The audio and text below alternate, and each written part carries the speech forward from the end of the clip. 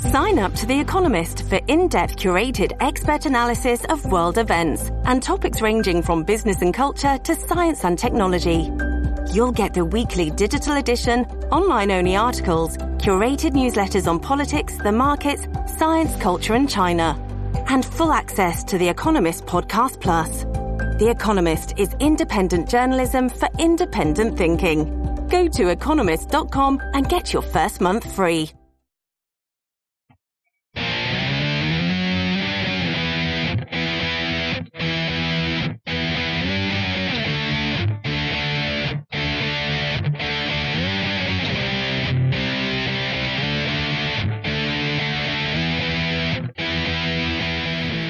And now, Matt Wright and Spike Cohen.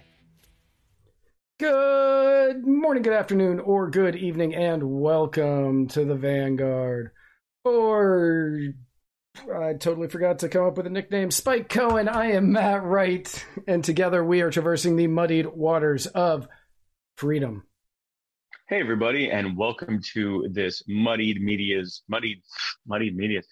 Waters Media production. Check us out everywhere on all social media, on all podcasting platforms, everywhere that you can watch or listen to this, including where you are watching or listening to this right now. And if wherever you are watching or listening to this right now, be sure to like, subscribe, follow, whatever it is that you have to do on the thing that you're doing to continue getting our content. And if it's on YouTube, don't just hit subscribe. Also be sure to hit that little bell. We want your phone. I usually show you the phone, my phone, as a illustrative measure. But yeah, Matt's phone, like Matt, and a phone like yours, just similar to Matt's, to explode with notifications every single time we go live. Matt, and Sharon, give the gift of Muddy Waters today. Kids love it. The kids love it. Yes. First and foremost, let me thank the wonderful and fantastic Justin for the kava that I'm drinking today. And allow me to thank American Airlines for giving me this cartoonishly large bottle of water when I asked for a bottle of water. With a cartoonish label on that. Yeah, this is the new Nestle Pure Life label. I don't know why they went with this. I feel like their old one was perfectly serviceable, but this is... Well, Bulavanaka.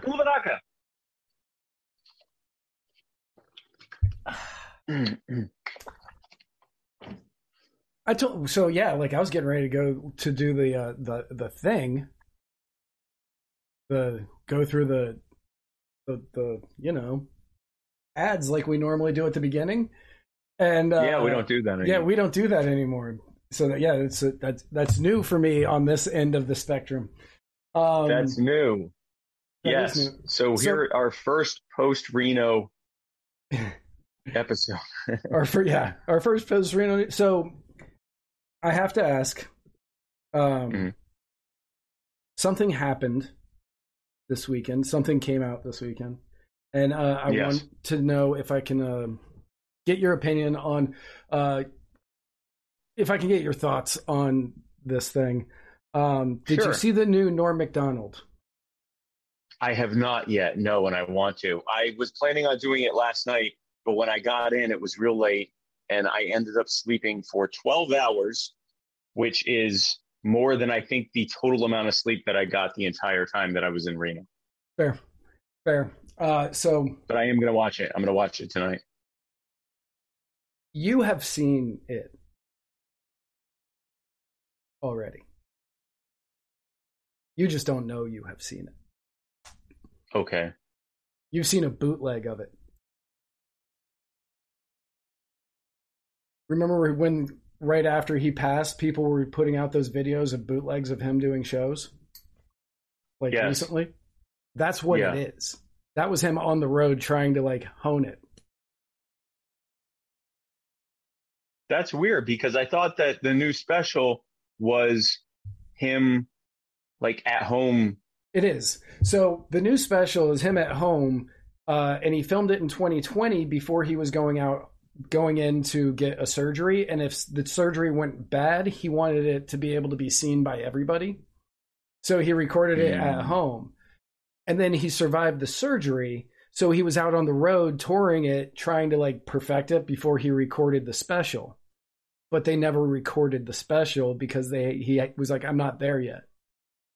And then, so you've seen it, but this is like a different way to watch it, because I was watching it and I knew some of the jokes, but they land differently because he's just at home looking into a computer just like this and just telling the jokes.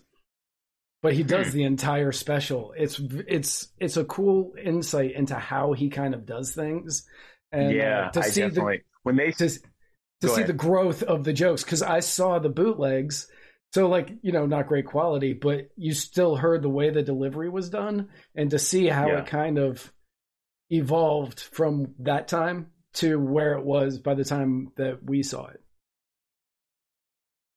Yeah, I'm interested in watching it because, you know, my understanding was it was sort of a behind the scenes of how he thought through stuff and how he would, you know, is this funny, is that funny kind of thing. So I'm very interested to see it. I was hoping that he would be like Tupac, where we'd have like 10 years of content before that ran dry, but apparently not.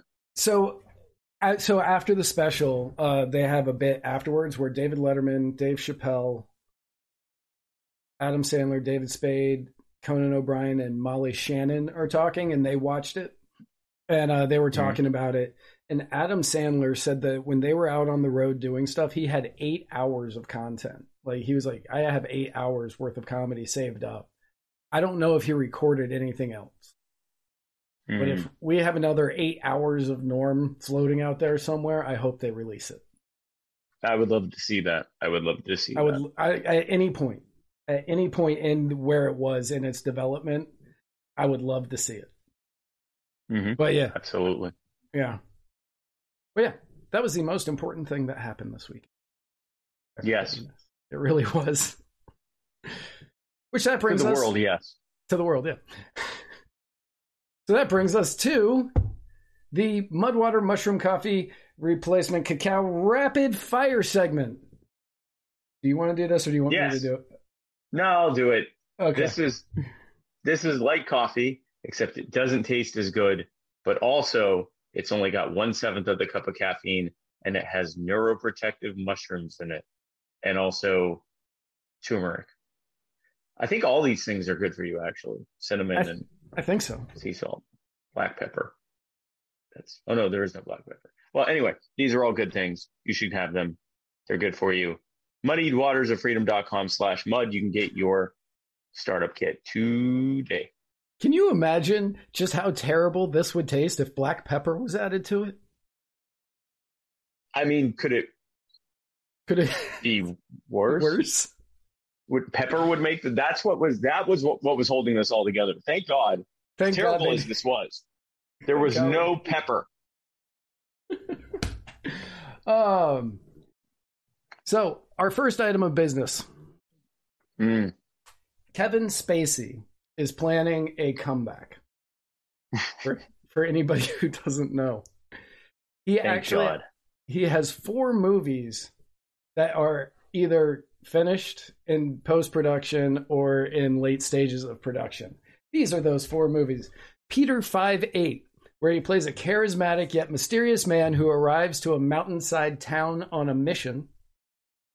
Gore, where he plays Gore Vidal, a guy who moved to Hollywood and had sex with a young Dennis Hopper. The Man Who Drew God, where he plays a detective investigating a blind artist who is wrongly accused of sexually abusing a child.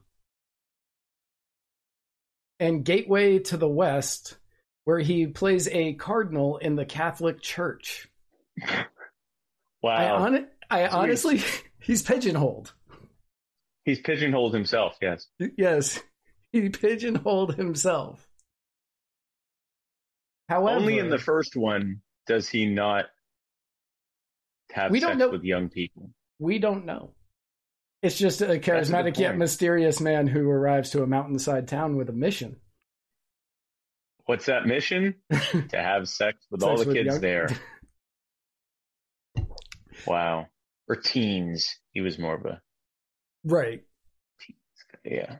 He was more of a teens kind of guy. But But now, as these 4 movies are coming up on completion, one of them at Cannes right now attempting to be sold, Kevin Spacey has been charged with 4 counts of sexual assault in England on 3 separate men. Rest in peace to those men. Yeah. Yes. So there is a really good chance that none of these movies are ever seen by anyone. And that sucks, because Kevin Spacey was my favorite actor. And then he's a good actor. He's a great actor. For example, for roughly 40 years, he acted like someone who wasn't having sex with teenagers. That's true. That is true. In the public eye, it was a Hollywood open secret that he was doing it. There were many jokes about it. Right. So speaking of creepy, Nancy Pelosi. Nancy Pelosi's husband was arrested over the weekend for a DUI when his Porsche crossed over State Road 29 in San Francisco and was hit by a Jeep. Honestly, the thing I'm surprised about here is that when I read that Pelosi got arrested for a DUI, it was Paul Pelosi. Yes. And not Nancy. I don't think Nancy drives. I don't see Nancy driving. I don't think Nancy's allowed to drive. I don't think she's allowed to drive. Now, I like how they worded that. Was that your wording or the press wording that his Porsche crossed over the line and was hit by a Jeep? So he was crossing over State Road 29, and it says that the Jeep ran into him. I believe he probably the way that I picture that it happened is he had a stop sign or a stoplight, and he ran it, and the Jeep ran into him. Right. Making it a true statement. Right. But because one would argue that he hit the Jeep. Right. He but caused you're right. The crash. He definitely caused the crash. If he came out, but then the Jeep hit him, then I guess the Jeep hit him. But yeah, okay. Right. And in Canada this week, speaking of terrible people, in Canada, they did a couple of things. First, they re-upped their COVID restrictions. And then second, this guy held a press conference, and he said that they want to freeze the sale, importation, and transfer of handguns in Canada. This guy, the one on your screen right now, if you're listening to this on Anchor, thank you. You're not going to get that joke. The guy on the screen right now said, in other words, we're capping the market for handguns. Other than using firearms for sport shooting and hunting, there is no reason anyone in Canada should need guns in their everyday lives. Good. So then he should be disarming the RCMP and the police and military, correct? Yes. That would be the next logical conclusion. Yeah, that guy. This guy. Mm-hmm. This is the leader of Canada, everybody. Mm-hmm. Yeah. This guy. This guy is arguably the most brutal tyrant in Canadian history, unironically. Yeah, pull up that photo again. This is democracy. So in a world that is governed by force, someone like this certainly would never rise to the top because he's a coward and a pansy.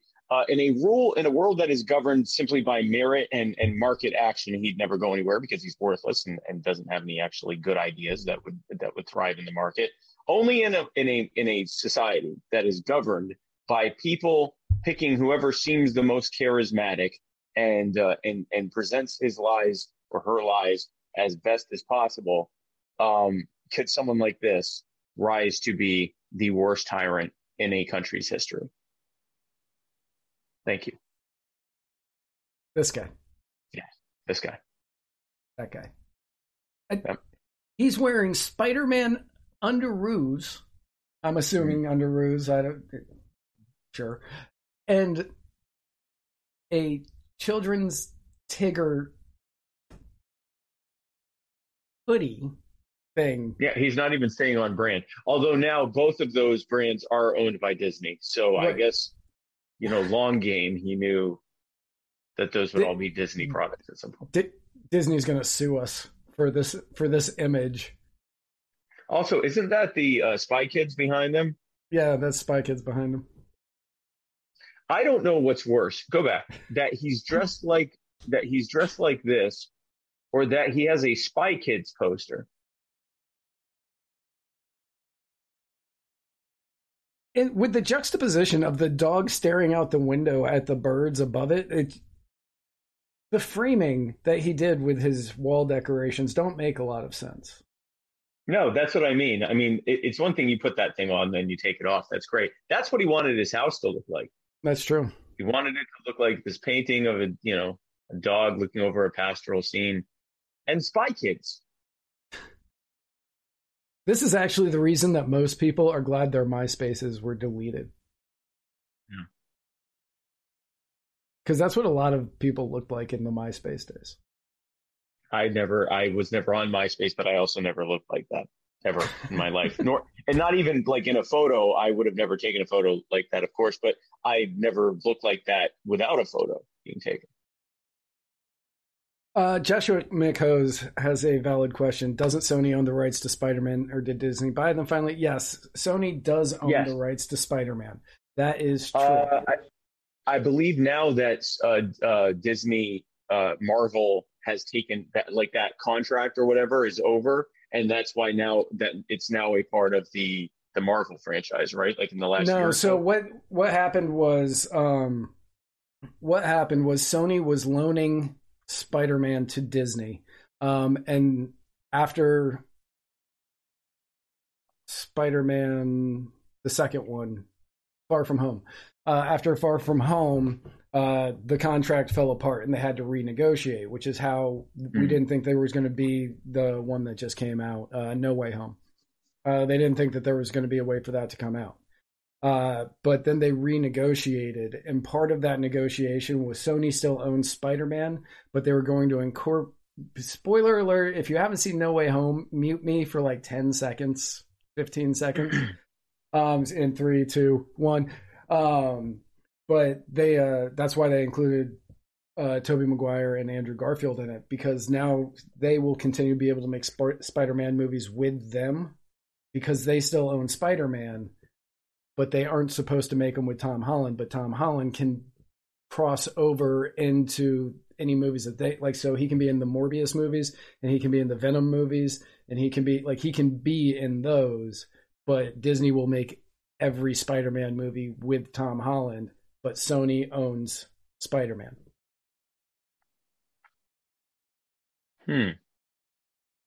Okay. Also, hi, Joshua. Joshua gave me in Reno. He met with me in Reno. Oh, he gave you salmon. He didn't give me jack. I shouldn't have asked this. Oh, question. You mean like how Matt Hicks gave you is giving you a huge wheel of cheddar, but I still have to be his friend? Did I take Matt Hicks's question? That's a good point. That's a valid point. Hi, Josh. You want? So that was your actually this time it was the Cacao rapid fire segment. That was the way it was supposed to be. That was how we intended it. Done. So if you are out there and you are thinking, my God, that was a really fast rapid fire segment. I'm suing. I don't have that image on here, I don't think. Is that it? Nope, that's not it. No. Yeah, I don't have that image on here. I just realized that. I'm going to sue you for not having that image. Well, good luck, pal. Because we use Chris Reynolds, personal injury attorney, to help us whenever somebody tries to sue us. Now, if you live in the Florida region of these United States and or find yourself personally injured by me not having the Chris Reynolds graphic, you can. Well, they've got to use someone else because that's our Chris Reynolds. Right, they can't use. But if you find yourself personally injured for any other thing, You want to call Yes. Chris Reynolds. Too bad you still don't have the cutout face, because that'd be great for you to just be like, oh, this guy. I do somewhere, but God knows where. Right. Call Chris Reynolds. ChrisReynoldsLaw.com. He is a smiling face that will get you stacks and stacks and stacks of cash should you find yourself personally injured here in Florida. He is a smiling face with a great knowledge of the law, and he will do his due diligence in order to ensure that you get all of the money you deserve from being personally injured by somebody who is not me or Spike. Or me, yeah.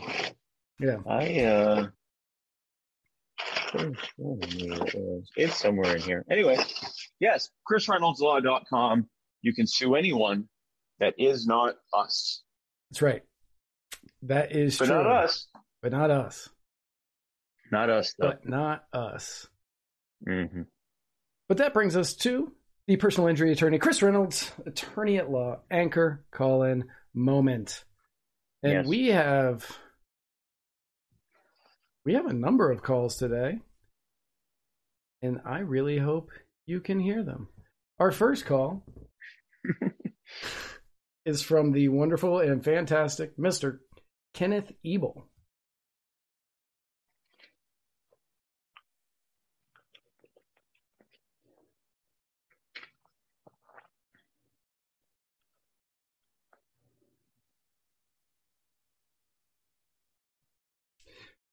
Well, nobody can hear that, so that makes sense. Oh, good. I see why. I see why. Okay.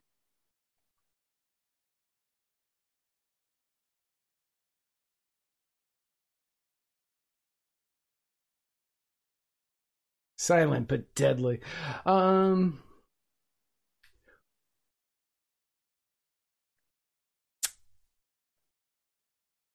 Well, okay. Folks, if you're thinking, I want to be able to hear this, I'm suing you. Well, good luck, pal. Because you can't, well, yeah, I mean, you can sue us, but not with Chris Reynolds. And Not that's with who Chris we're counter Reynolds. suing you with for pissing us off. Right. And boy, oh, I hope you don't have big stacks of cash, because that's what we're taking from you. That's true. Okay, why did you not work on that one? ChrisReynoldsLaw.com. Not for us, though.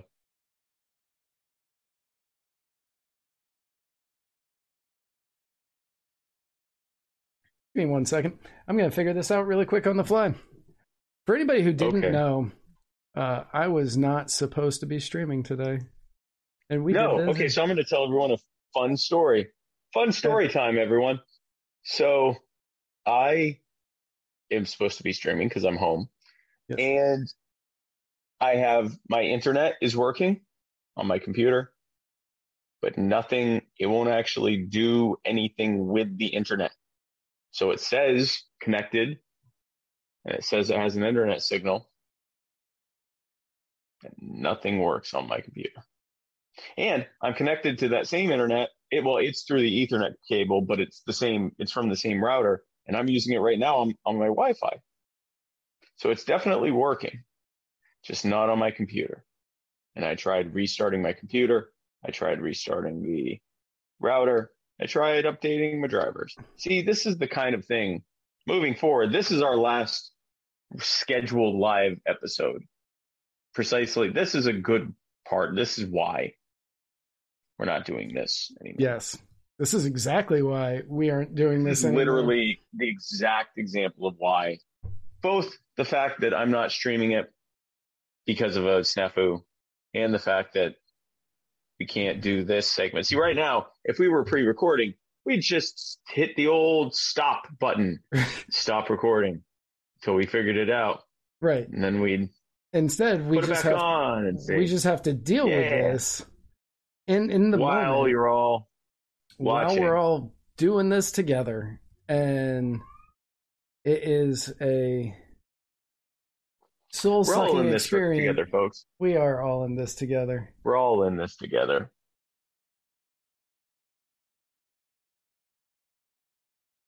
Still nothing? Neat. Okay. That is neat. And that's been our personal injury attorney, Chris Reynolds, attorney at law, Anchor Calling Moment. Thanks so much, everyone, for calling in. If you go to anchor.fm/muddywaters if you go to anchor.fm/muddywaters, you can leave us messages. And moving forward, where we're not going to be live anymore, we'll hear them, and then we'll respond to them. And if you want to, also, you can go to Muddy Waters, anchor.fm/muddywaters/subscribe, and you can become a subscriber. And moving forward, for only $10 a month, you will get weekly access to exclusive members-only content. You also get a discount to our store, and an ad-free listening and viewing experience on Anchor and Spotify. Yeah. So sorry that doesn't work. I don't understand why it doesn't work. Everything is set up the way that it's supposed to, and it was just like, no, screw you. Yes. So again, this is why we're not doing live anymore. So what we will do as a regular show, what we will do with the personal injury, because we got a lot of calls in today. We will do, is for the first subscriber issue, we can just answer the calls, because I think everybody on there is a subscriber, if I remember correctly. That'll be perfect. Yeah, so that way we can just go through those. And our good friend Kenneth Ebel sent in like 3 questions, and I know what one of them is, and it was a really good question, and I don't know if he worded it the way that it was in the text.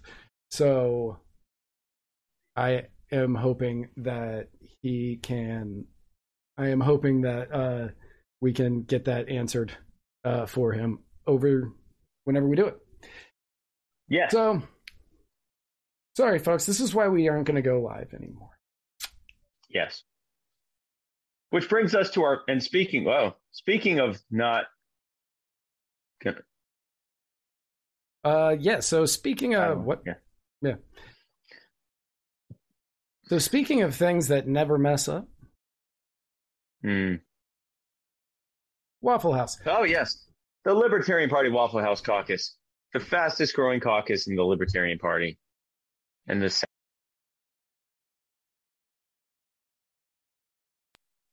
also second largest. And join the movement today by going to Libertarian Party Waffle House Caucus Facebook group. And then you can also buy Libertarian Party Waffle House Caucus swag.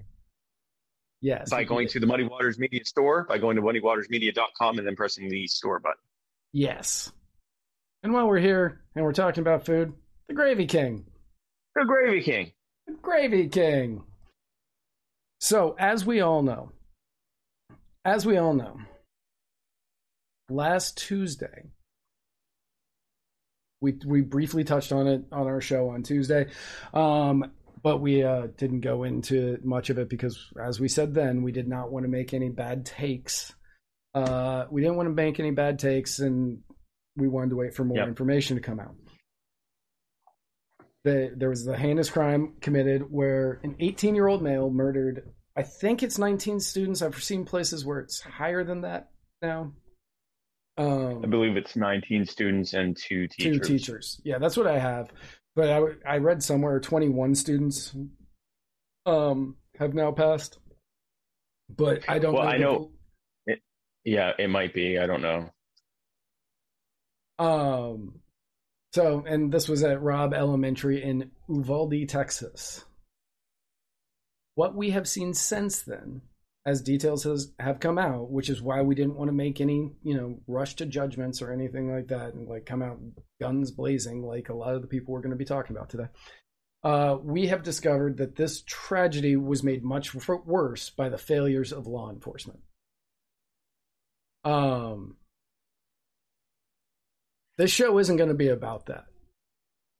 But Jason and I are going to be doing a special on that on Sunday, on a brand new episode of Muddied America, which will air live, and then it'll be available for subscribers only after its initial airing. But you can watch it live, and then it's just going to be gone forever unless you're a subscriber. Instead, what we're going to be talking about today is the agenda that so many people have had, that they began pushing immediately after this happened. And we're going to be going over why this agenda is stupid. Obviously, we're going to be talking about gun control. Immediately upon the death, the news of this happening, immediately, people began grandstanding on the graves of these children, which was absolutely horrendous. The worst that I saw, which weren't even dug yet. Yeah, right. The worst that I saw, which I don't actually have in here, I meant to grab it, and then I was working on a bunch of other stuff, was Francis O'Rourke, where he showed up at the press conference where they were talking about it and started blaming everybody at the press conference. He wasn't invited to the press conference, and he just shows up and he just starts screaming at the people who were up on stage, which was a really terrible way to do it because nobody can hear what you're saying, Francis, and you're just up there muffledly yelling at somebody who is now owning you because everybody can hear what they are saying. It was nothing but a show for nothing but a show. He was only doing it for political capital, and he wasn't actually worried about anything else.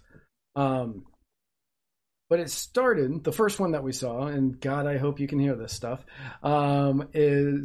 came from Kamala Harris, who that night was giving a speech. So I think we all know and have said many times with each other, enough is enough. Enough is enough. As a nation, we have to have the courage to take action and understand the nexus between what makes for reasonable and sensible public policy to ensure something like this never happens again. And if that was echoing for you, that was their recording, not mine. I had to check really quick to make sure that I didn't do anything. Did you hear that? No. Didn't think so. Okay, so she was saying enough is enough. We in this room are the smartest people in the world, so we need to do things. We need to put things forth in order to ensure that nothing like that ever happens again. I agree. I think that we should end gun-free zones so that there are no longer these massive buildings, or these buildings filled with nothing but unarmed targets and vulnerable people that mass shooters can fight against. I think that we should look at the fact that we've militarized the police, and yet they use it to stop parents from being able to protect their children while the shooter continues to shoot inside. And I think we should also, because they said Border Patrol arrived, that's actually not true. An off-duty Border Patrol officer arrived and stopped this. So we should look at the fact that good people with guns stop bad people with guns unless the government tries to stop them. Right. That obviously was not the end of that, because why would it be? This led to the doddering old fool in chief to re-up one of his favorite quotes in possibly the most inhumane way ever. Because when you are speaking out to the people of a mass tragedy, it's good to try to throw in a joke of sorts. So here is Biden hinting at the idea that we need an assault weapons ban. I spent my career as a senator and a vice president working to pass common sense gun laws. We can and won't prevent every tragedy, but we know they work and have positive impact. When we passed the assault weapons ban, mass shootings went down. When the law expired, mass shootings tripled. The idea that an 18-year-old kid can walk into a gun store and buy 2 assault weapons. It's just wrong. What in God's name do you need an assault weapon for except to kill someone? Deer aren't running through the forest with Kevlar vests on, for God's sake. It's just sick. And the gun manufacturers have spent 2 decades aggressively marketing assault weapons, which make them the most and largest profit. For God's sake, we have to have the courage to stand up to the industry. You couldn't hear that either, could you? Yeah, I could hear that one. Okay, good. When you are giving a speech, an impassioned speech to the families that have just lost their loved ones, saying your joke about deer aren't running through the forests with Kevlar vests doesn't ring right. No, it doesn't. Also, those weapons aren't for deer. They're for small game and medium game. That's the point of it. And he knows that. It's interesting how he doesn't want an 18-year-old to be able to purchase a weapon unless, of course, this isn't a purchase. They shouldn't be allowed to purchase, but they should be allowed to join the military, where they then go around the world and use much more powerful weapons, which are explicitly designed to kill people, as well as, multi-million-dollar weapon systems and everything else. That's perfectly fine. But the vast majority of 18-year-olds who will go and purchase a firearm either for a target shooting or to defend themselves and will not use them in a shooting, they can go kick rocks. Also, that's an incredible skewing of the data when it comes to the assault weapons ban. From when the assault weapons ban... That's actually in later. Okay. Yeah, I know where you're going. Already in there later. Yes. Okay. Good. Good. Yeah, it's like, what? You can't have the notes up, and I understand that, but don't worry, it's in there. Okay. Good. Yeah. So yeah, like the way that he handled that, completely wrong, because like we said on Tuesday when this happened, we want to wait until we have the data. We want to know what happened before we make anything. We hate saying thoughts and prayers and our hearts go out and blah, blah, blah. Because we do. We don't ever want to have to say that. However, there come times that is the right thing to say, because you do not want to ever make the wrong... You never want to make the wrong... you don't want to make the wrong assumption and say something that you are going to regret. Jacob Blake. Exactly. So you always want to make sure. So we wanted to wait. And by the time that this show happened, 1 week later... a lot of data has come out, and a lot of people did not wait. Those 2 people being 2 of them. Some of them who didn't wait, it's not going to matter. So Biden is quick to, I guess it was the next thing. Biden is quick to talk about the assault weapons ban, causing a decrease in mass shootings. You can tell them what the rest of that is, since you already know it. Yeah, so I know that, and we may not be talking about the same thing. The murder rate actually continued to decrease before the assault weapons ban, through the assault weapons ban, and then even after the assault weapons ban, the murder rate continued to go down, including the rate of murder by gun. Across the board, the murder rate went down. It only recently started to rise again. Actually, the murder rate when the assault weapons ban went into place went up. And then it went up. It went up, and then it went down. And then it went down when the assault weapons ban went away. The reason he's using the mass shooting thing is because they changed the numbers on mass shootings. They lowered it from 5 to 4 or 4 to 3. And that's how because he normally will say, when the assault weapons ban was in place, murder rates were down, which isn't true. So he had to change it to mass murders went down.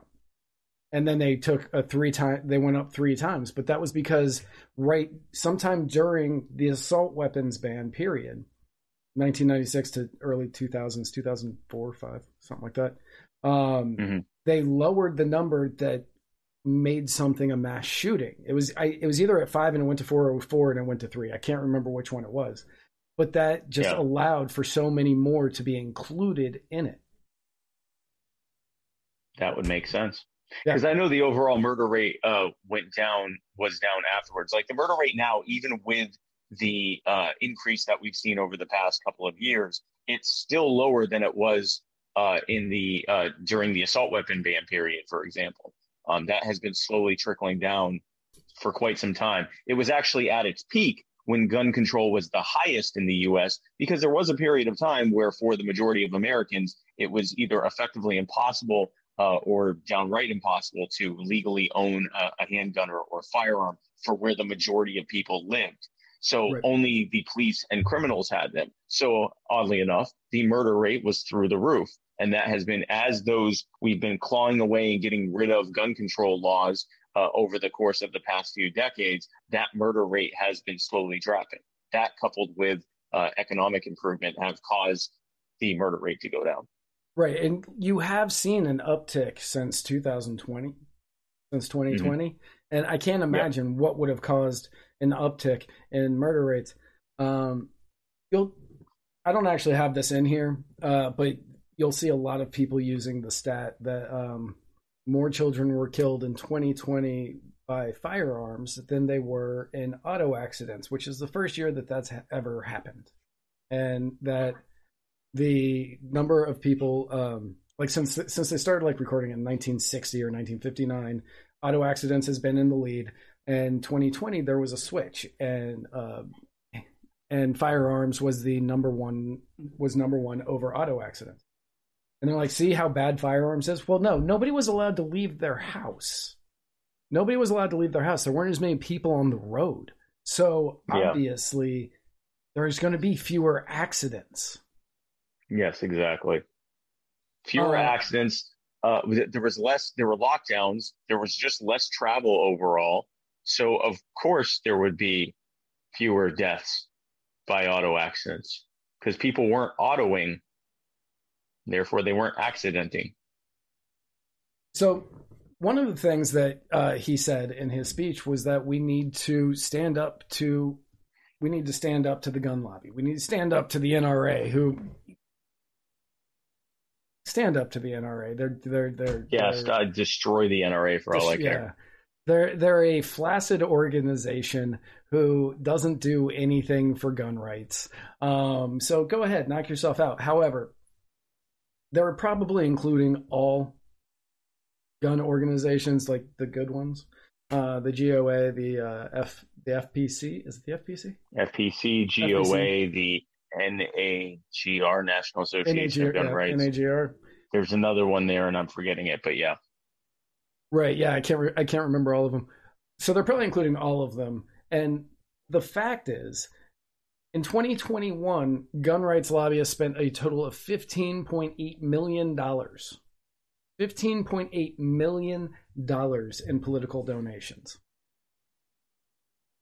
You might say that that's a lot, but when you compare it to pharmaceuticals at $356.6 million, electronics at $179 million, and insurance at $153 million, it's nothing.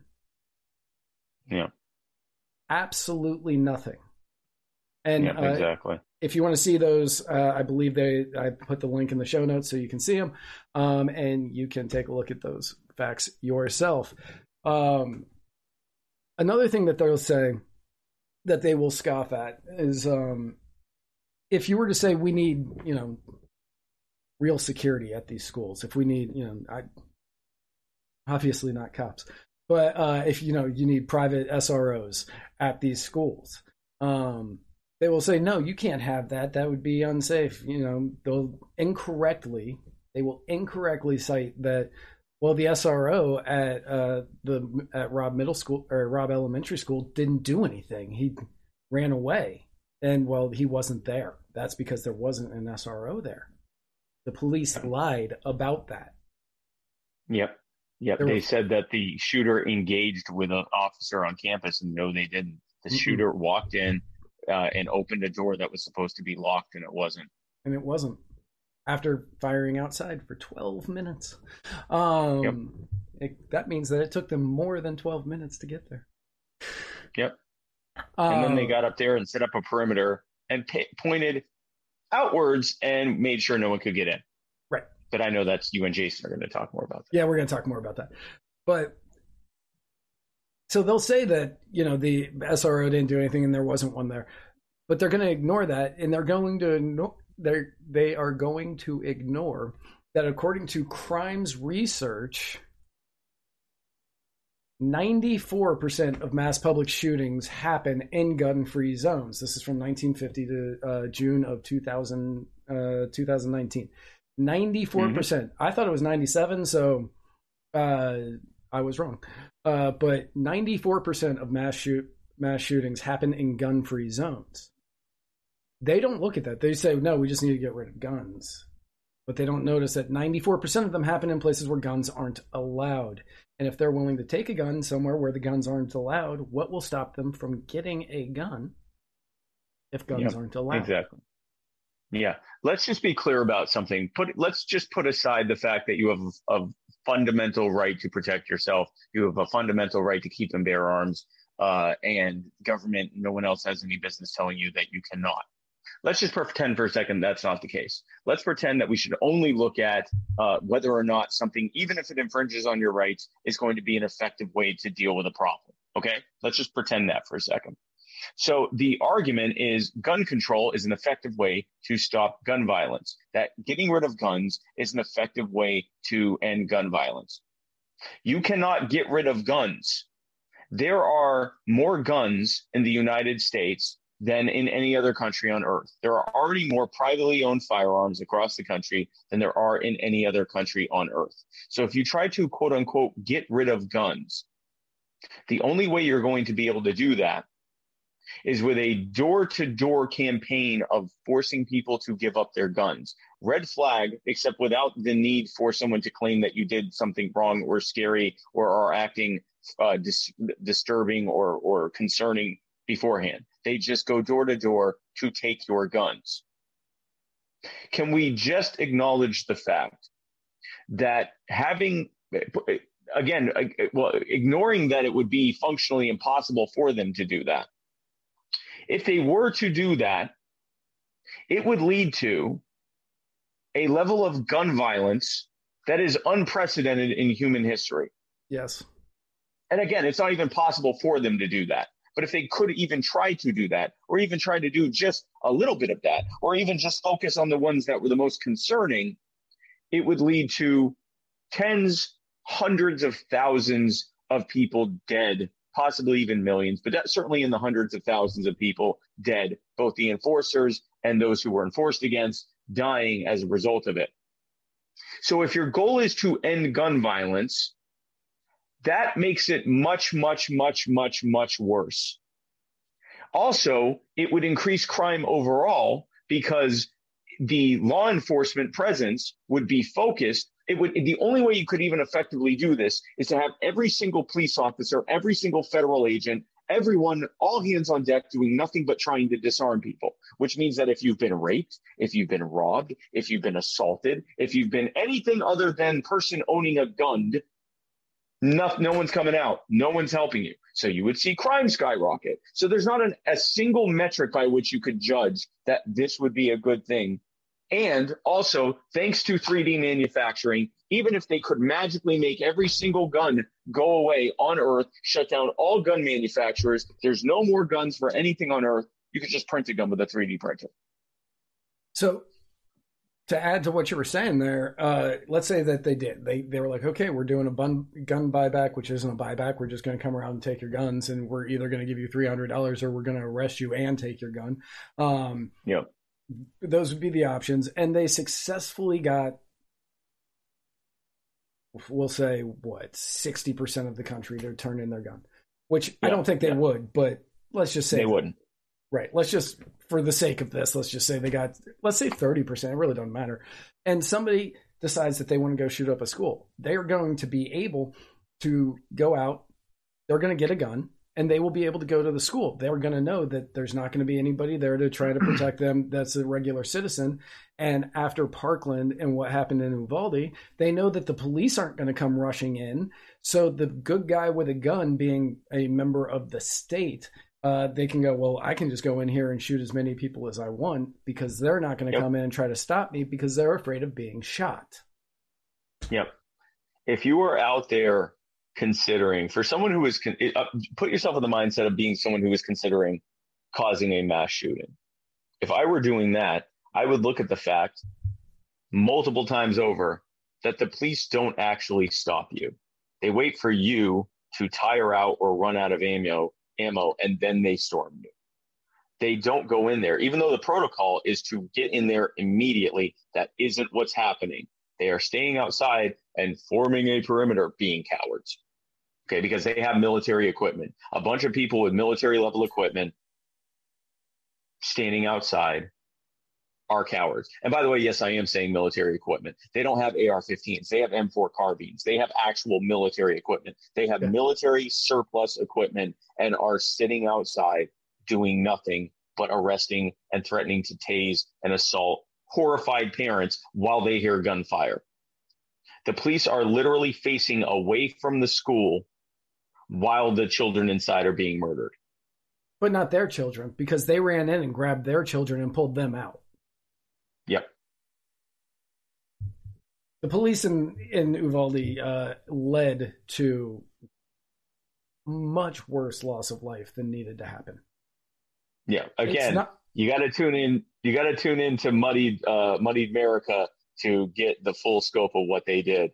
But the argument is you don't need guns, the police will protect you.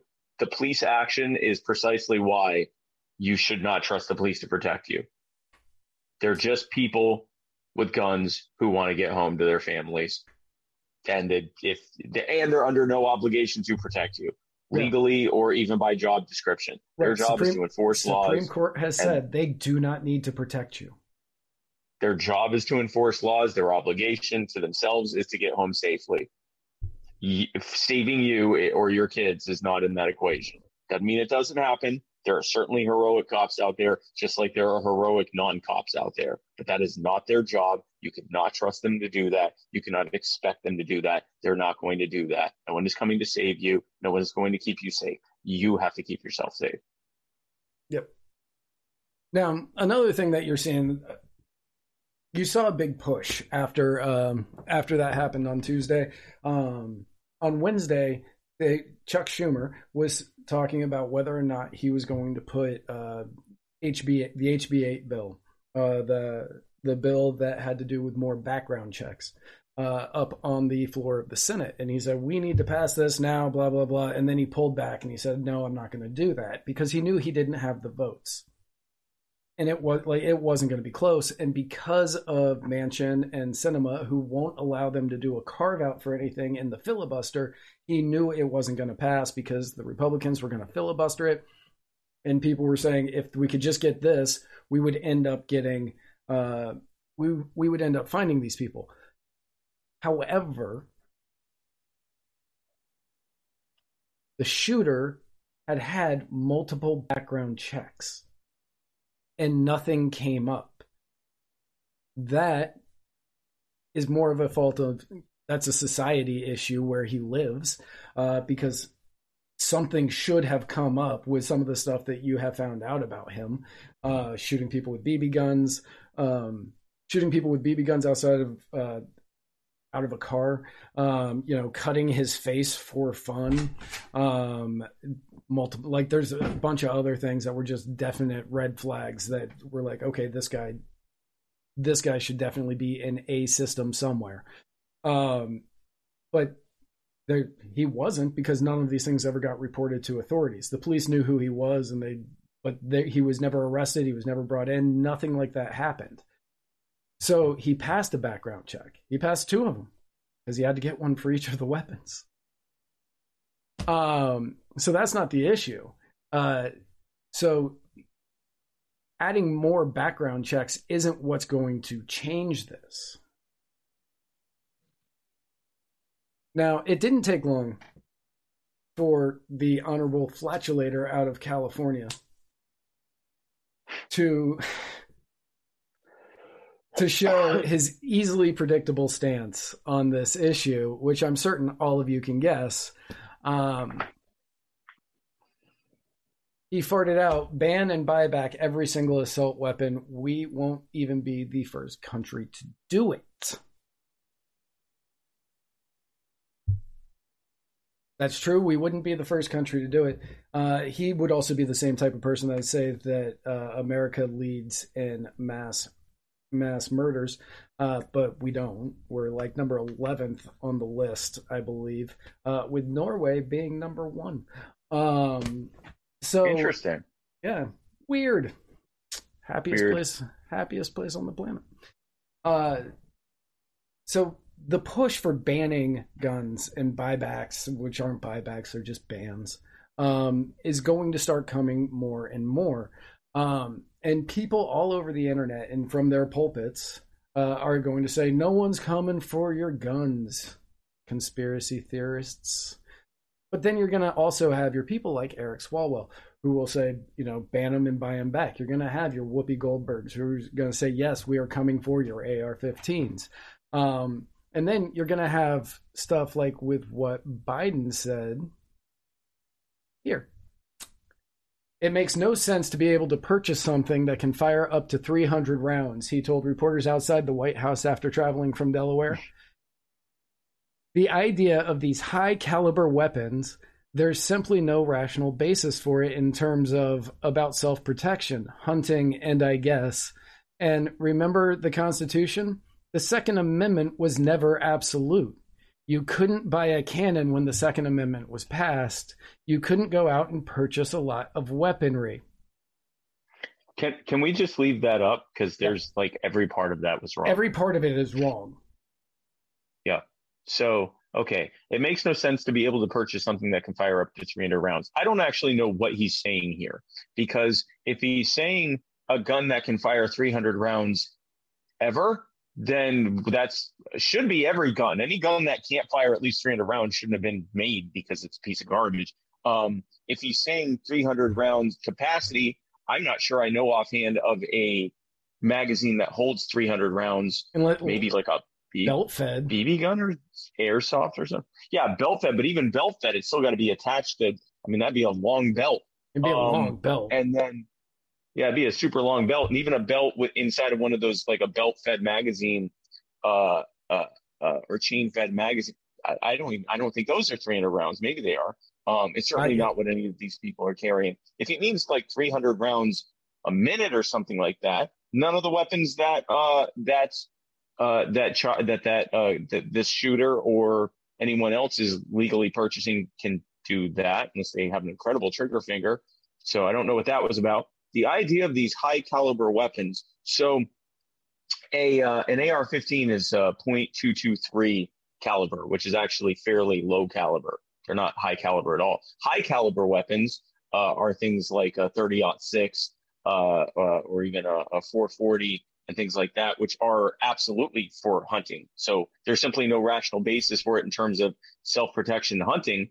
Actually, yes, that's all they would be used for. Those are high caliber weapons are not an effective weapon for fighting people or shooting people. You would want to have a smaller caliber. So not sure why I brought that up. And then hunting, and I guess, and remember the Constitution, the Second Amendment was never absolute. It straight up says the right of the people to keep and bear arms shall not be infringed. Many people focus on the preface of that, which says something about the people, a well-regulated militia being necessary to a free state. Precisely what that's saying is the people being armed, but even still, even if it meant whatever it meant, that wasn't the actual rule. The rule is the right of the people to keep and bear arms shall not be infringed.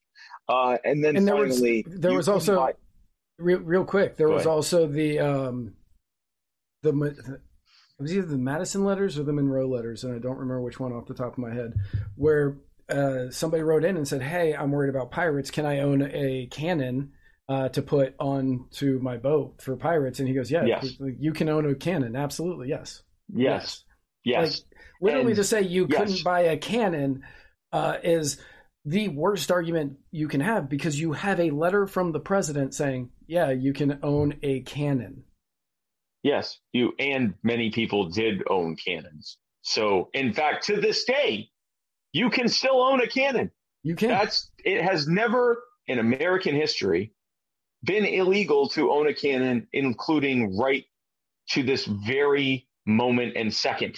You couldn't, and then the final sentence, you couldn't go out and purchase a lot of weaponry. You literally could. Not only could you not purchase a lot of weaponry, you could purchase the exact same weaponry that was available at the military level. There was nothing getting in the way of doing that. And in fact, it was very, very common for private gun owners to own more advanced weaponry than the military. There were times during the so-called Wild West era where the army found that some of the native tribes, which oddly enough are the ones that still exist, that some of the native tribes and many of the people living out in the Wild West had repeating firearms before they did, like Winchesters, weapons that you could fire multiple rounds without having to reload first. More than one round without having to reload and put in a cartridge and everything. They actually had that before the military did. Many private owners had black powder weapons before gunpowder weapons as opposed to black powder weapons before the military did. So only in the last 100 or so years has it been the case that the military was at the same level as just any private owner in terms of the equipment military equipment that they have. And what Biden is saying at this point is he is claiming that the good guy with a gun argument is a logical fallacy. He's saying that it doesn't matter. Like, he's forgetting about I just blanked on that guy's name, Stephen Williford from Sutherland Springs, which was the biggest mass shooting in like 20 years at the time. Mm-hmm. And when the shooter had gone to the church, shot it up, and he had heard about it, and then he saw the person driving away, and he shot the person. Using an AR-15. Or the woman in Charleston, West Virginia, just a few days ago. I think the day after the Uvalde shooting, there was someone who was attempting a mass shooting, and she pulled out her pistol and killed him. Yep. And what they are ignoring is the Georgetown McDonough School of Business research paper, which I believe I also put that link in the notes down there for you, in 2021 on national firearm safety, that says there is roughly 1.67 million uses of firearms in defensive situations a year. Now, in most cases, 81.9%, the gun is not fired, but that means that the person stopped, ran away. But 1.67 million defensive uses of firearms per year. In comparison to the 19,320 homicides by firearms per year. 1.67 million defensive uses of firearms per year.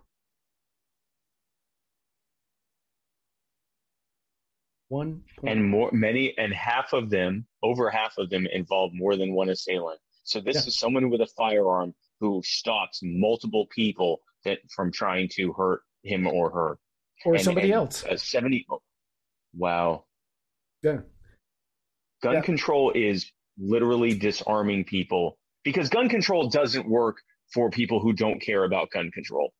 If you are a criminal, someone who wants to hurt people, then you don't care what the law is, because it's against the law to hurt people too. But, to rape people, to assault people, to murder people, to rob them, whatever. If you're a criminal, then you don't care what the rules are anyway. Or you might just be someone who don't care what the gun rules are. So you just get guns illegally just to defend yourself. And it could be because you're a previously convicted felon who still has the right to defend yourself, or you're someone who uses medical cannabis and has to own your firearm illegally because you're not allowed to own a firearm if you use medical cannabis in your state. Whatever it is, you may just be a good person who just isn't going to follow the gun laws because you have every right to defend yourself, which means that the only people who are going to be affected by gun control, their ability to own a firearm, is a good person who follows the law. That's it. If you are a bad person, or if you are a good person that doesn't follow this law, you are largely unaffected. Or if you work for the government. Two of those three groups are the ones most likely, exponentially more likely, to hurt good people. So think about this. The government wants to make it where because in a lot of places, Texas being one of them, you can't own a handgun until you're 21. But the shooter had a handgun. So obviously breaking laws. It doesn't mean that the gun control is going to work. But let's say that you made it better, nationally, it was federally set that you had to be 21 to own an AR-15. Yep. You had to be 21 to smoke, 21 to drink, 21 to own an AR-15, unless you're in the military. Yes. In which case, you still can't do those things, but you can fire off weapons that are much stronger. And even, let's go further than that and say they banned any firearms altogether, did a full-on buyback, full-on ban. It hasn't worked with drugs. It hasn't worked with drugs. And who do we see often getting in trouble for drugs? Politicians and their families. Yep. Would you trust Hunter Biden to be the only person around you with an AR-15? Exactly. I wouldn't. Now, to be I'll tell you what, I would trust Hunter Biden more than I would a Uvalde sheriff's deputy. That's a coin flip, really. That's a good point. Yeah. Is one of his illegitimate children in the school? Because then I put him on the same plane. Maybe in recovery, Hunter Biden. Joe Hanush says, I'm okay with Hunter doing drugs and owning a gun, though. I am too. Yeah, me too. He shouldn't be allowed to do it when we aren't. Yes, that's correct. So that's what you'd be looking at, because you would hear about Hunter Biden being arrested with an AR-15 and nothing would happen, and you would get hopefully none of you, but somebody we know would get arrested for having an AR-15, and they would get charged as a terrorist. Yep.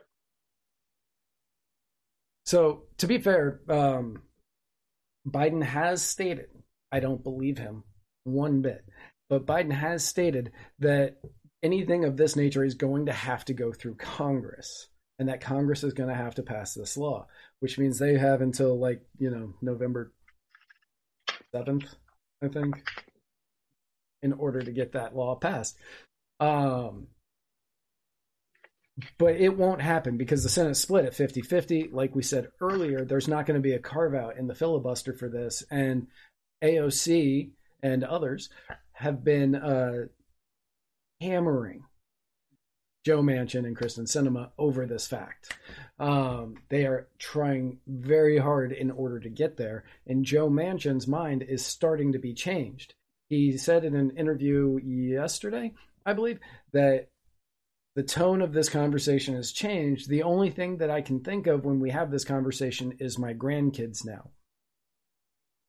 His mind is shifting a little bit on whether or not he would do a filibuster for gun control. I don't think Sinema has changed, and you would need all of them. So yeah, you would need all of them. You would need all of them.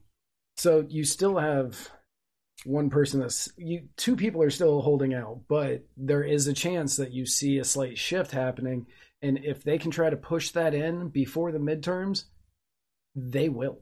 They absolutely will.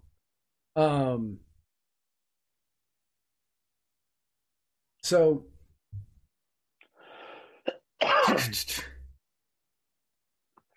they announced after HB8 went away, because Chuck Schumer pulled it. He said, no, we're not going to try it, because he knew that they didn't have the votes. He knew he wouldn't be able to get over this 60 vote, the 60 votes in order to end the filibuster. So they are, and Eric Fartswell and AOC are pissed off about that. They're like, we did what we were supposed to do in the House. Why can't you do what you're supposed to do in the Senate? And it's, well, you guys have an easy majority in the House. You guys can just sail it exactly. through. For now. Yeah, until November. But according to all reports, this morning, there was a bipartisan meeting working toward a gun control bill that Mitch McConnell was a part of.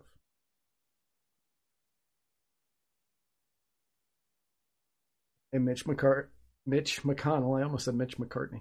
Mitch McConnell is saying that he wants to find a bipartisan solution to this issue. Yep. Historically, that means absolutely nothing coming from Mitch McConnell when it comes to gun control. Yeah. Historically, but we will see. But that doesn't mean that he won't fold now. And he will still get the NRA's endorsement. He will, yeah, and the NRA will back whatever they put in place. Yep. And the NRA, whatever gets passed today, a few years from now, will be what the NRA defends. Because remember, it was Wayne LaPierre who said, what was this, a few months ago, he was at their convention and he said, I think that was 2020. Was that 2020? Was that 2 years ago now? I think that was 2020. Okay. And whenever it was, and he said, the problem is the police aren't enforcing the current gun laws. Well, no, Wayne, the problem is that there are gun laws. That's the problem. And if you truly were a gun rights organization, that's what you would have said.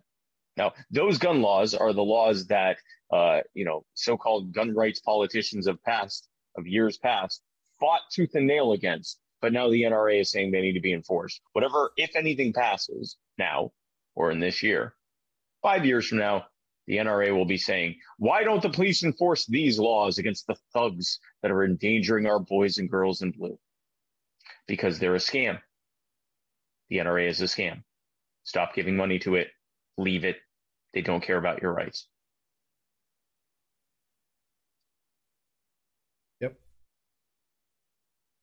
Go over to FPC, GOA, or NAR something. NARC? NAGR. Yeah. The two big ones. So the GOA is Gun Owners Association. They're what the NRA pretends to be. Right. FPC is a group that is just straight up suing governments that are trying to pass gun laws, and they're doing a great job at it. I encourage you to join the GOA at GOA, and to, FEC stands for Firearms Policy Coalition. I forget offhand what their website is, but follow them on social media. Go to their websites, sign up for them, become a part of what they're doing. They are incredible. Join You Are the Power to it, youarethepower.net, but also go to those and join them.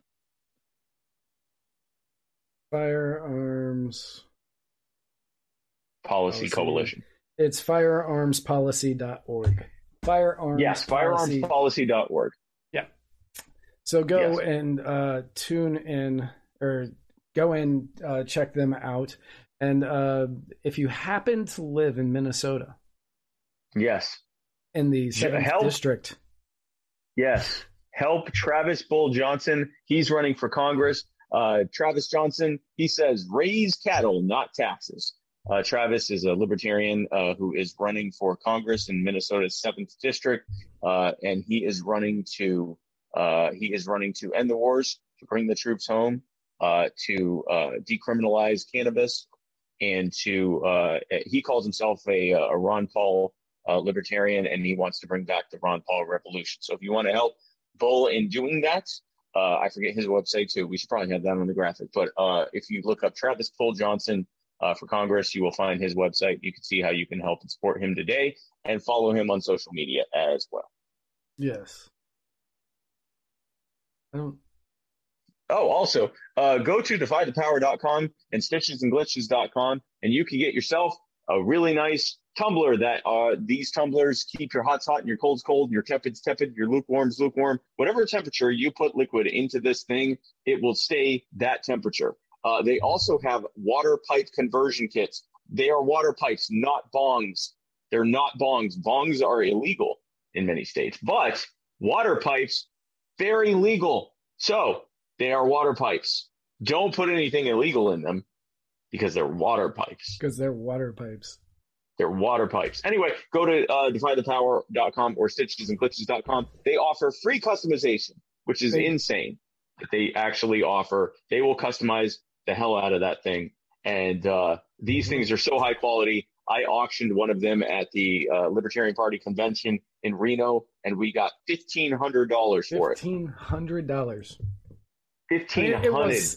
It was autographed, but sure, but it was autographed by multiple people. But also, it was the tumbler helped. The tumbler helped. Yes, it was. They bought the tumbler. They bought the tumbler for $1,500. They bought the tumbler. Like I was one of the people who signed it. I didn't go home with them. Right. The tumbler was what they purchased. These tumblers go for like $1,500. We have video evidence of it. We've sold them on here for $700-800 before. We've sold these things for hundreds of dollars. You can get one right now for not that. Not that at all. For not that at all. I don't know how much they are. I think they're like $30 but they're great. Like they're incredible. We have a ton of them in this house. All of them from Stitches and Glitches. John and Susan they had their Defy the Power booth in the Reno convention, and they all but sold out. They're fantastic. They're really good quality stuff. John and Susan are fantastic, and they are currently listening from Roadkill 66 on Route 66. Nice. Yeah.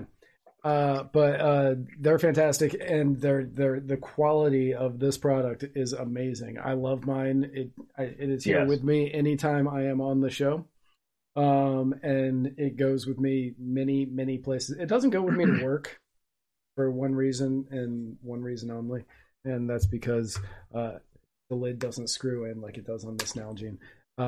So that way, when I have it hanging from something, it won't open. But it goes with me pretty much anywhere else I go.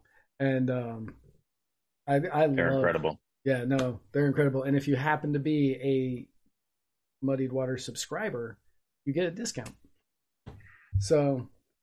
Oh, yeah. I knew I forgot something. We get a discount at our store, but you also get a discount at the defythepower.com and stitchesandglitches.com stores. Yes. We have a couple of minutes. Do you want to quickly go over, without any notes, the inflation plan? Yes, Joe Biden is going to fix inflation,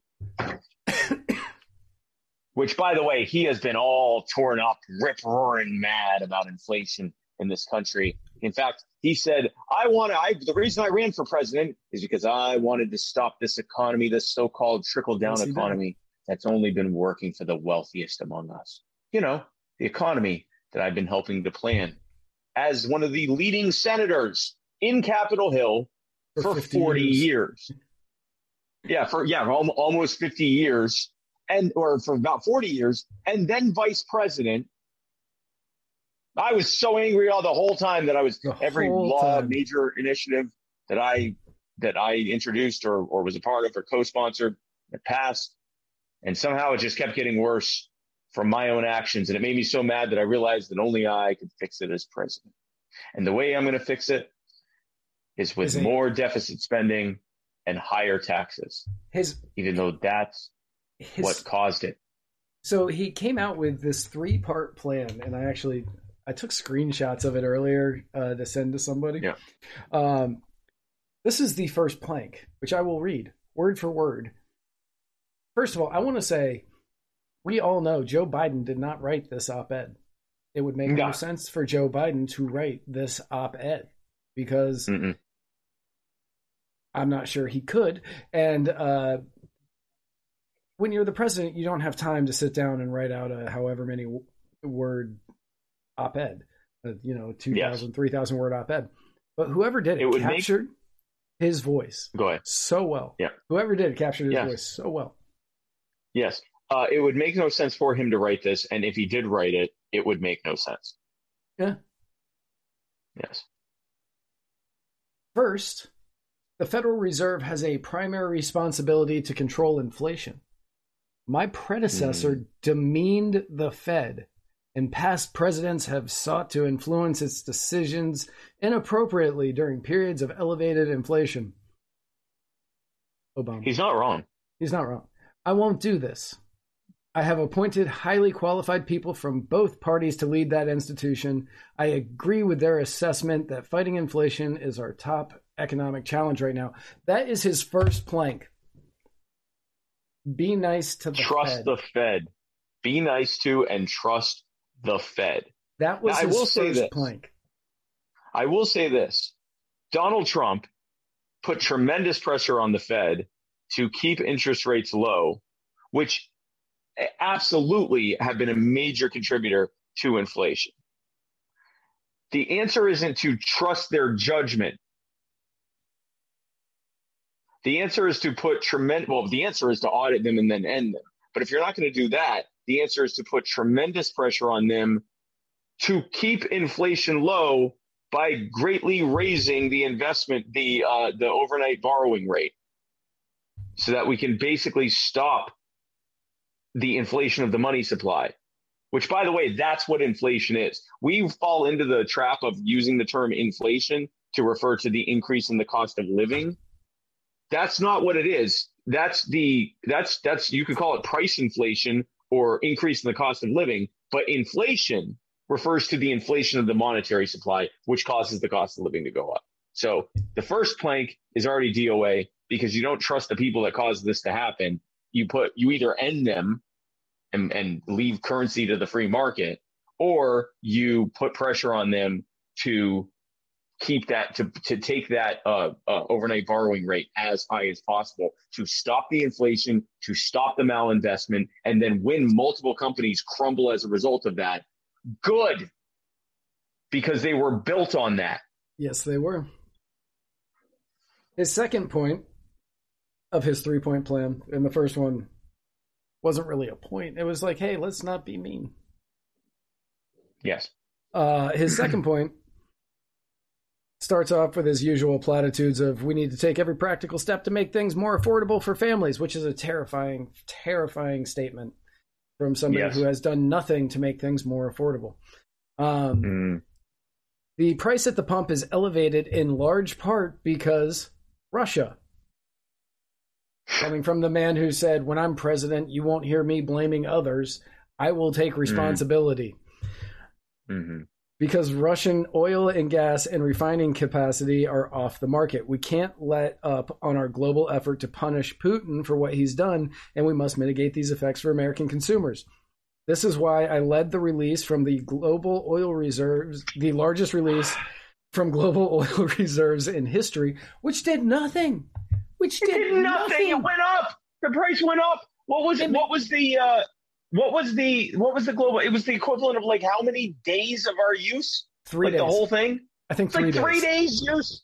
It didn't even cause a temporary reduction in it. It did nothing. In fact, it actually led to an increase because speculators realized he had no plan whatsoever. He had nothing.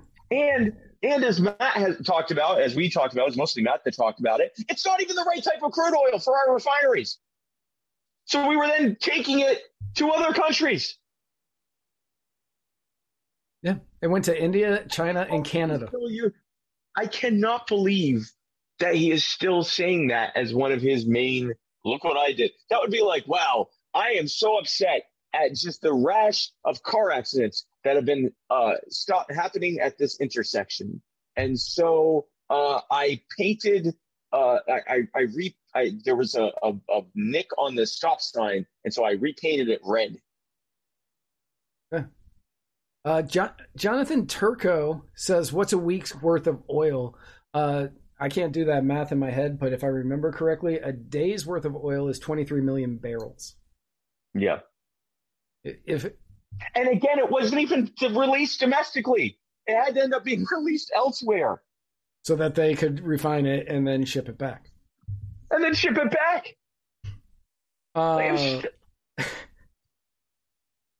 Congress could help right away by passing clean energy tax credits and investments that I have proposed. That's not going to help people at the pump. If you release clean energy tax credits, that's going to help people who have the excess money to put solar panels on, to install new windows, to upgrade to electric vehicles. But a lot of people don't have that now. Yes. And it's going to temporarily make it easier, but also cause a subsidy, which causes the price of all those things to increase. So even the price of that will end up increasing. And at no point will government building a bunch of freaking charging stations that aren't even needed or in demand right now in much of the country, at least not to the extent that they're building them. So they're going to end up lying fallow. What that ends up doing is that leads to a use of a allocation of resources that would have otherwise been used for something else towards that. So that's called government malinvestment. You have the government making things or producing things or installing things that aren't actually needed, which is pulling resources and money away from things that actually are needed, which causes an artificial reduction of supply of other things and an increase in the cost of the goods and materials because they're being used for that. It would be like saying, I'm going to fix the housing crisis by building 1 million houses 1,000 miles away where no one needs houses. And then the price of all the lumber and everything else that I'm using to build the houses goes up, which causes the price of houses here to go up as well. But also you don't get any houses because they're far away. Which is odd that you say that, because the next part of this step 2 is my housing supply action plan will make housing more affordable by building more than 1 million units. Closing the housing shortfall in the next 5 years. Yes. I didn't even know that was in there. It's so funny that you, I could tell that you were just kind of riffing. I didn't even know that was in there. This is how inept government is. I just made a ridiculous hypothetical to explain how something would be made worse if anyone could be stupid enough to do it. And that was the next point on his plan. It wasn't the next one. It was the one after. It's not even it's part of step 2, but oh God, I was like, well, I have to read this one next because holy crap, the timing is amazing. The one after the one before that was. I'm scared to make analogies anymore because that's going to be Joe Biden's next plan. When you said it, I was like, did he read this? No. I had no idea. I didn't read it, nor did I read his plan yet. I have absolutely no idea that was in there. I just said, something as dumb as building 1 million houses. That's what he wrote. He also said that we can reduce the cost. This is so dumb. God, this is so dumb. We can reduce the cost of everyday goods by fixing broken supply chains. Yes, that's true. That's true, but how are you going to do it? Improving infrastructure and cracking down on the exorbitant fees that foreign ocean freight companies charge to move products. So while these people are stuck in these broken chains where there's bragging that 30 to 40 ships are stuck in the supply chains in California a day. Yeah. They're trying to get in. That's not including the ones that haven't even come up to be able to get stuck there. While they're out there. They're literally floundering at sea. Right. While they're out there trying to get fed, trying to make sure that they have enough fuel, they want to make them cut their costs. They're going to try to force that, and it's not going to go well. Because all that's going to do is... They're going to bring their boats back and they're going to go out of business and go bankrupt so they don't have to pay whatever fees or fines are being levied, which is also happening. Companies have reached a point they're just sending people to take the crew members, and some of the ships are just left there because they're going out of business so they don't have to pay their debts. And in the midst of that, you're now going to say that they can't have market-based pricing for their fees. Yep. I wonder if he's going to tell the unions that at the docks. That they have to cut their costs and their wages. Josh Umba said in the Jones Act. He kind of asked it as a question with exclamation points, but yes. Yes, that would be a great idea. You'll notice that wasn't in his plan. No. Because that's greatly affecting the supply chain right now. Just a bit of a side note here. You notice that the drug cartels haven't been affected by supply chain disruption? You can still get cocaine. Do you know why? The reason why there's been no disruption to the supply chain is because they don't follow the laws or get licenses or get permits or any of that. They didn't care about the lockdowns. They didn't care about anything. They don't care about any of the regulations. And so as a result of that, their supply chain's doing fantastic. Yeah, they're thriving. It's similar to the food and formula shortage, which is only if there's no shortage. It's a crisis that is caused by government here, nowhere else, not in any other country on earth are they having a hard time getting formula. The reason that we're having a hard time getting formula here is thanks to the USMCA, which was introduced passed by the by Democrats and Republicans in Congress with near unanimity and signed proudly by President Donald Trump. And the USMCA, among other things, drastically increased the tariffs on imported formula, making them cost prohibitive for most of them to even have them here, which reduced the supply of the formula. But that's okay, because we've got 2 factories here in the United States that are, or a handful of factories here, the 2 of which produce almost all of the formula. And certainly nothing's ever going to happen at any of those factories that would lead to massive shortages. Well, it turns out that's what happened. So the next part, this is actually all of part 3, was the supply chain and the housing. And we can reduce the price of prescription drugs by giving Medicare the power to negotiate with pharmaceutical companies and capping the cost of insulin. We can lower the cost of child and elder care to help parents get back to work. None of that works. None of that will work. The government, Medicare or Medicaid and Medicare, when it has come to negotiating pricing, the negotiations depend entirely on how connected the companies that they're negotiating with are. Part of the reason that you've seen so many, and there are many reasons for this, but this is part of the reason, or one of the reasons, that you have seen so many small providers, small, independently owned doctors' offices and so forth, being shut down and replaced with larger companies, is because those larger companies are able to negotiate better sweetheart deals with the government and with government-sponsored insurance companies than these smaller companies. Because it's not dictated by market.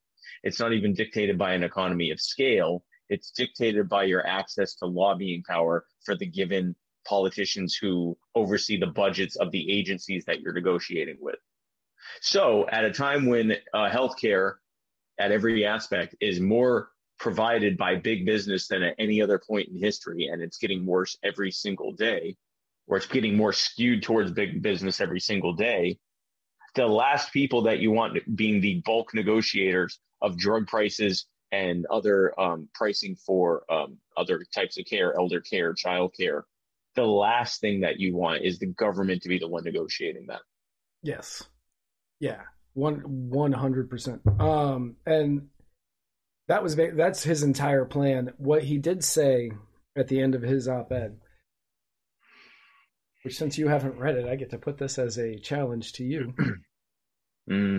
He said that he would debate anybody on whether or not this would work. Okay.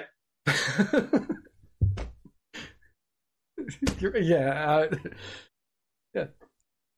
Let's set up a debate on Muddied Waters between you and the President of the United States. I'm going to tweet that out after this show. Good. You said in your op-ed that you would debate anyone. Debate me. Yeah. I did. The Scientific Libertarian 2.0 says that they would accept.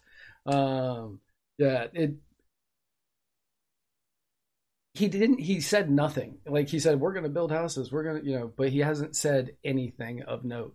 So there's no way he could debate this with any ability. So yeah, It's a terrible plan. It's going to make things worse. It's going to make things worse. We are going to end up with reported, not actual, reported, I'm going to say 12, 13% in the next. Oh yeah. No, years. We're going into reported double-digit inflation. We're already at true double-digit inflation, and adjusted for, we're already in a recession now. Adjusted for inflation, we are in a double-digit recession. We are seeing a literal decimating of our economy. A decimation is when you have anything 10% or higher reduction of something. We're seeing that. Yeah. No, it's going to get, I was talking to somebody about this before the show, but it's going to get really bad because you're going to start seeing that. And spoiler alert, the Republicans are going to win in November. Like that's going to happen. Yeah, no, that's going to happen. And after they take office, you're going to start seeing reports of what is much closer to the actual inflation numbers. And they're going to say, well, if they would just pass whatever Biden wants them to pass, this wouldn't be happening.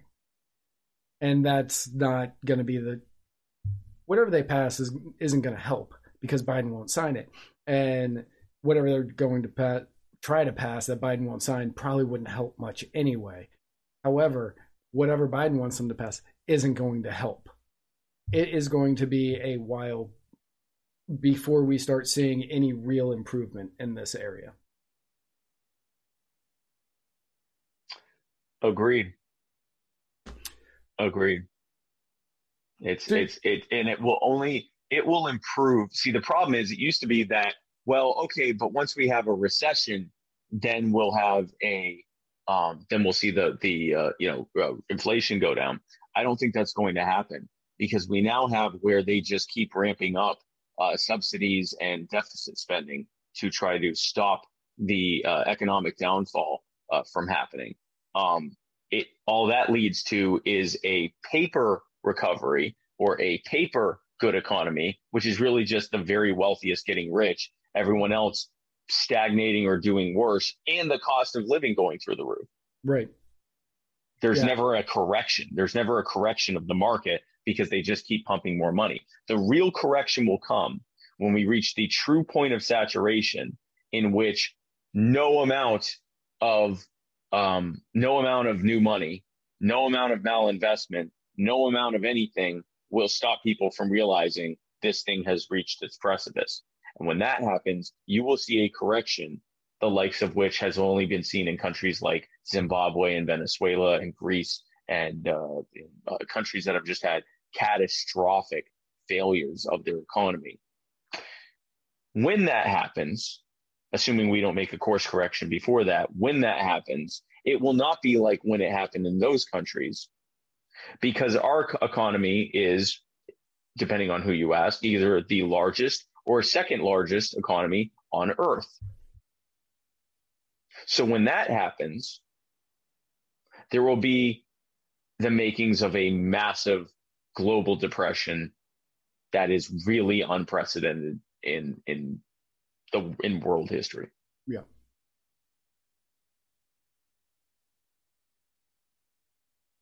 But we have good news, and that is that tomorrow we have a special episode of Mr. America, the Bearded Truth. Is that what that is tomorrow? Do we have Is that tomorrow? Hold on. Okay. Yeah, Mr. America, the Bearded Truth at 1:45 Eastern. Join Mr. America and it's me. Yes.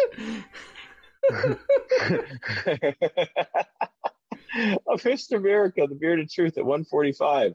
It'll be me and Jason Lyon. I just found that out. And then join me here on Thursday. Does he have a Friday? Join me here Thursday for a brand new episode of The Writer's Block where you won't believe who my guest is going to be. And you know what? Neither will I. I believe it. I'll believe it. Yes, I believe it. No, Mr. America, because he's interviewing me on Wednesday. On on Wednesday. And then tune in Sunday then- night. Tune in Yeah. Sunday night for a brand new episode at 8 o'clock. I feel safe saying 8. It might 8 to 8:05. 8 to 8:05. 8 to 8:05 Eastern for a brand new episode of Muddied America. If you miss the live show, you have to be a subscriber to see it. So if you don't want to pay us $10 a month, watch it live. And that will bring it. Well, that. And then, but this weekend, if you happen to live in Nebraska for some reason, come to my events on Friday and Saturday. No, wait, just on on Jason, Friday and Saturday on Friday. Jason is in the comments and he's saying, "What am I doing? Oh no, I sent the wrong date." I don't know if he's being serious or not, but that's what he said in the comments. Okay. Well, we're going to need to know if that's serious or not, because I don't know if we're doing this. Anyway, while he's telling us if he's serious or not, then join me on Friday the 3rd at the Scott Zimmerman fundraiser at the Seward Bowl. I hope I'm saying Seward right. Seward Bowl over on 4th Street in Seward, Nebraska.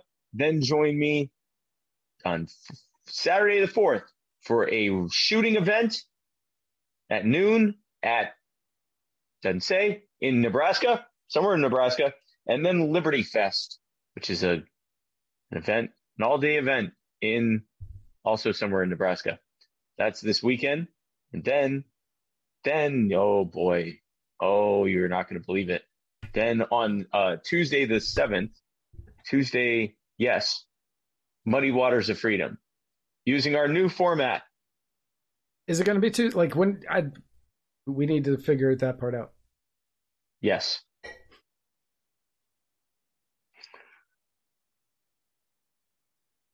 Yep, we need to figure that part out. Yes. Yes. Matt, hey, if someone were to try to find us on the internet, is that even possible? And if so, how?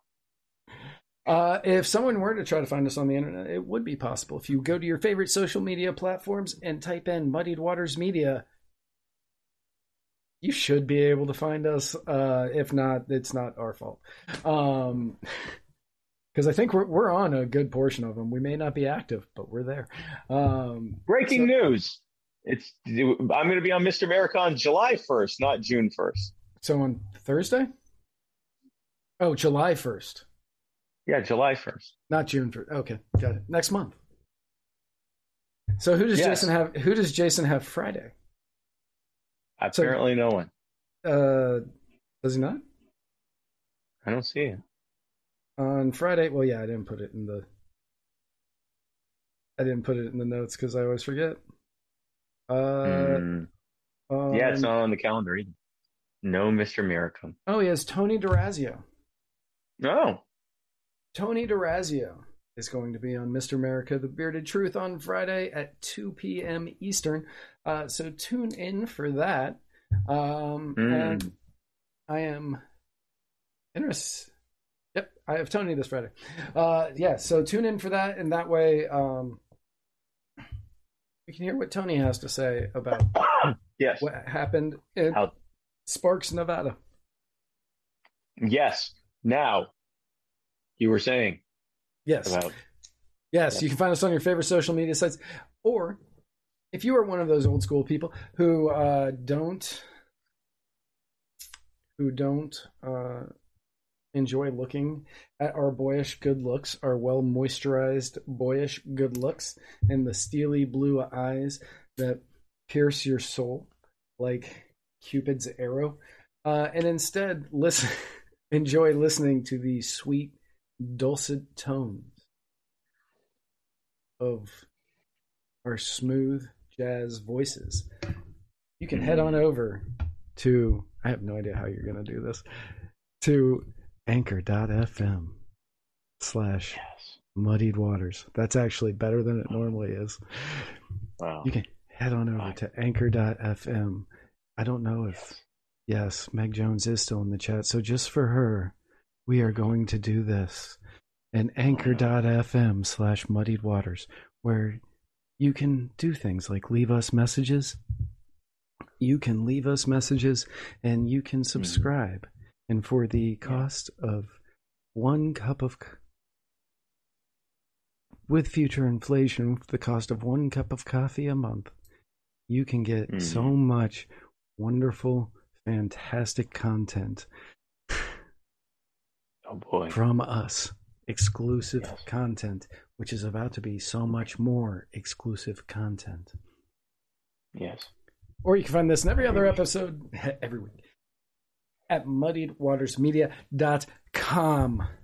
Well, that sounds fantastic. I'm very excited. I hope everyone watching this is in Nebraska, because then we get to shoot guns together. I mean, statistically, that's unlikely that you are. But if you're near it, come out to see me. Join Matt on Thursday. Join Jason on Friday. Join me this weekend in Nebraska. And join us right back here. Same muddied place, same muddied time. Probably. Maybe. Probably.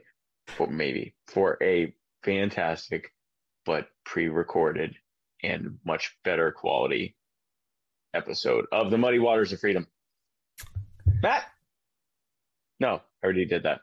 Yep. Folks, we love you so much. Thanks for joining us and tuning in. And where we're going, we don't need roads.